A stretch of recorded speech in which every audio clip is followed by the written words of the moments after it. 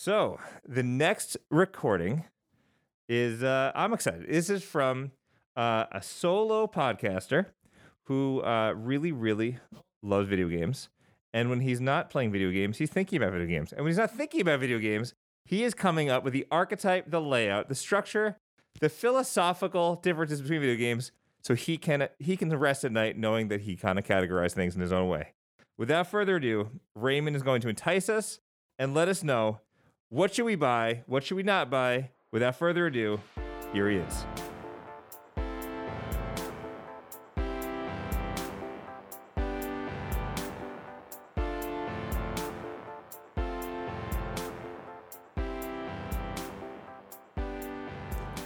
Hi everybody, and welcome to The Goats. Every episode, we compare two games similar in genre that you love and see which one is more worth playing based on what your preferences are. I'm your host Raymond. Grab some snacks, sit back and relax, and listen to our audiobook map as we navigate to find the jungles of the internet to find the game of all time.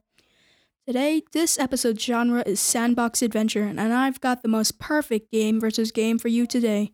We will be talking about Minecraft and Terraria. These two games are very similar, and most people agree that Terraria is just 2D Minecraft.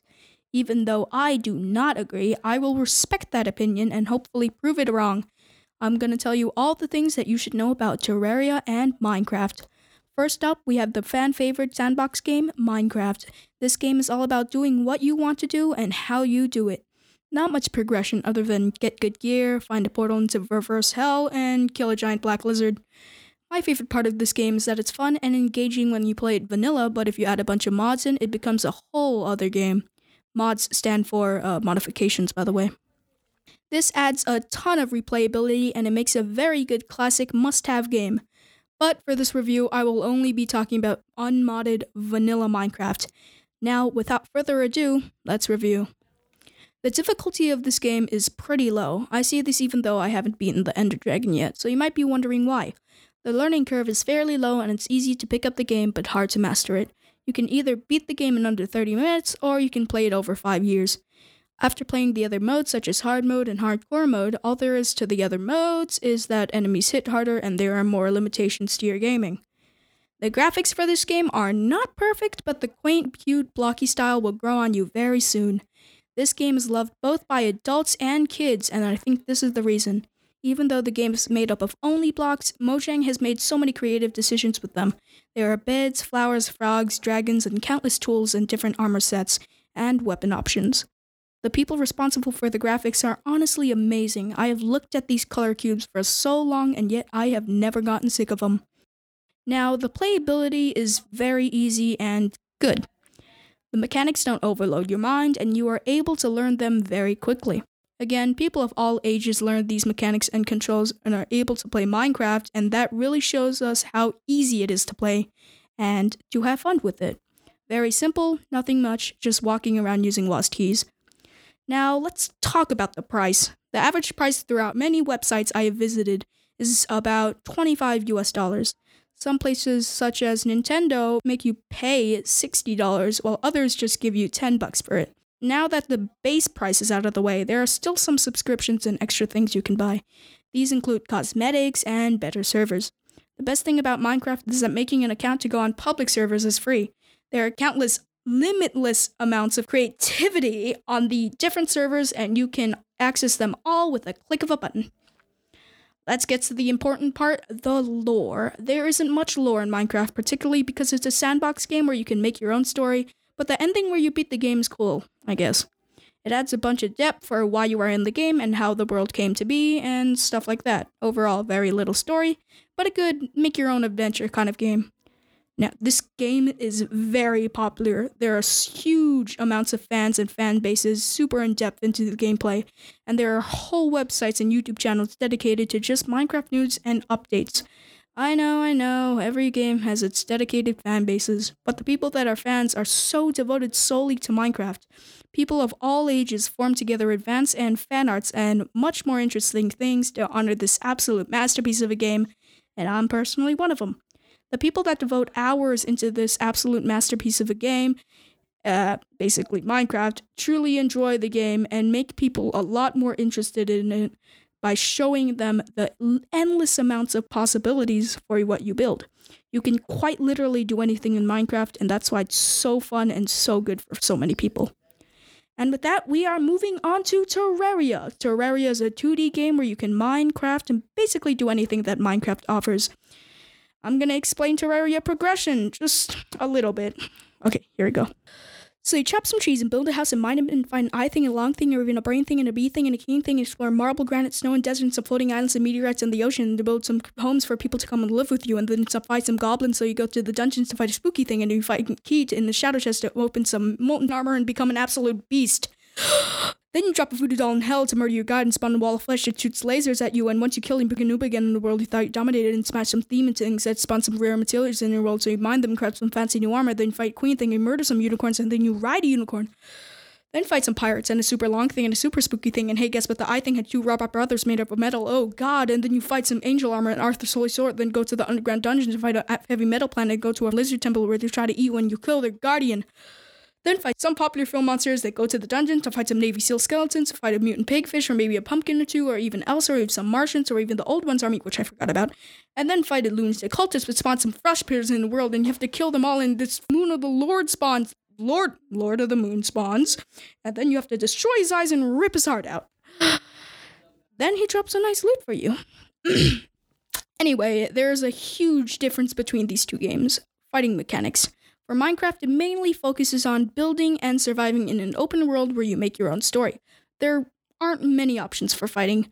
The main option you have is just swinging your sword and shooting your bow. Very classic and very limited. In Terraria, there is much more lore and story that you can follow to get a better understanding of the world you are in and what kind of monsters there are. There are over 100 different weapons to collect, and they are so perfectly made.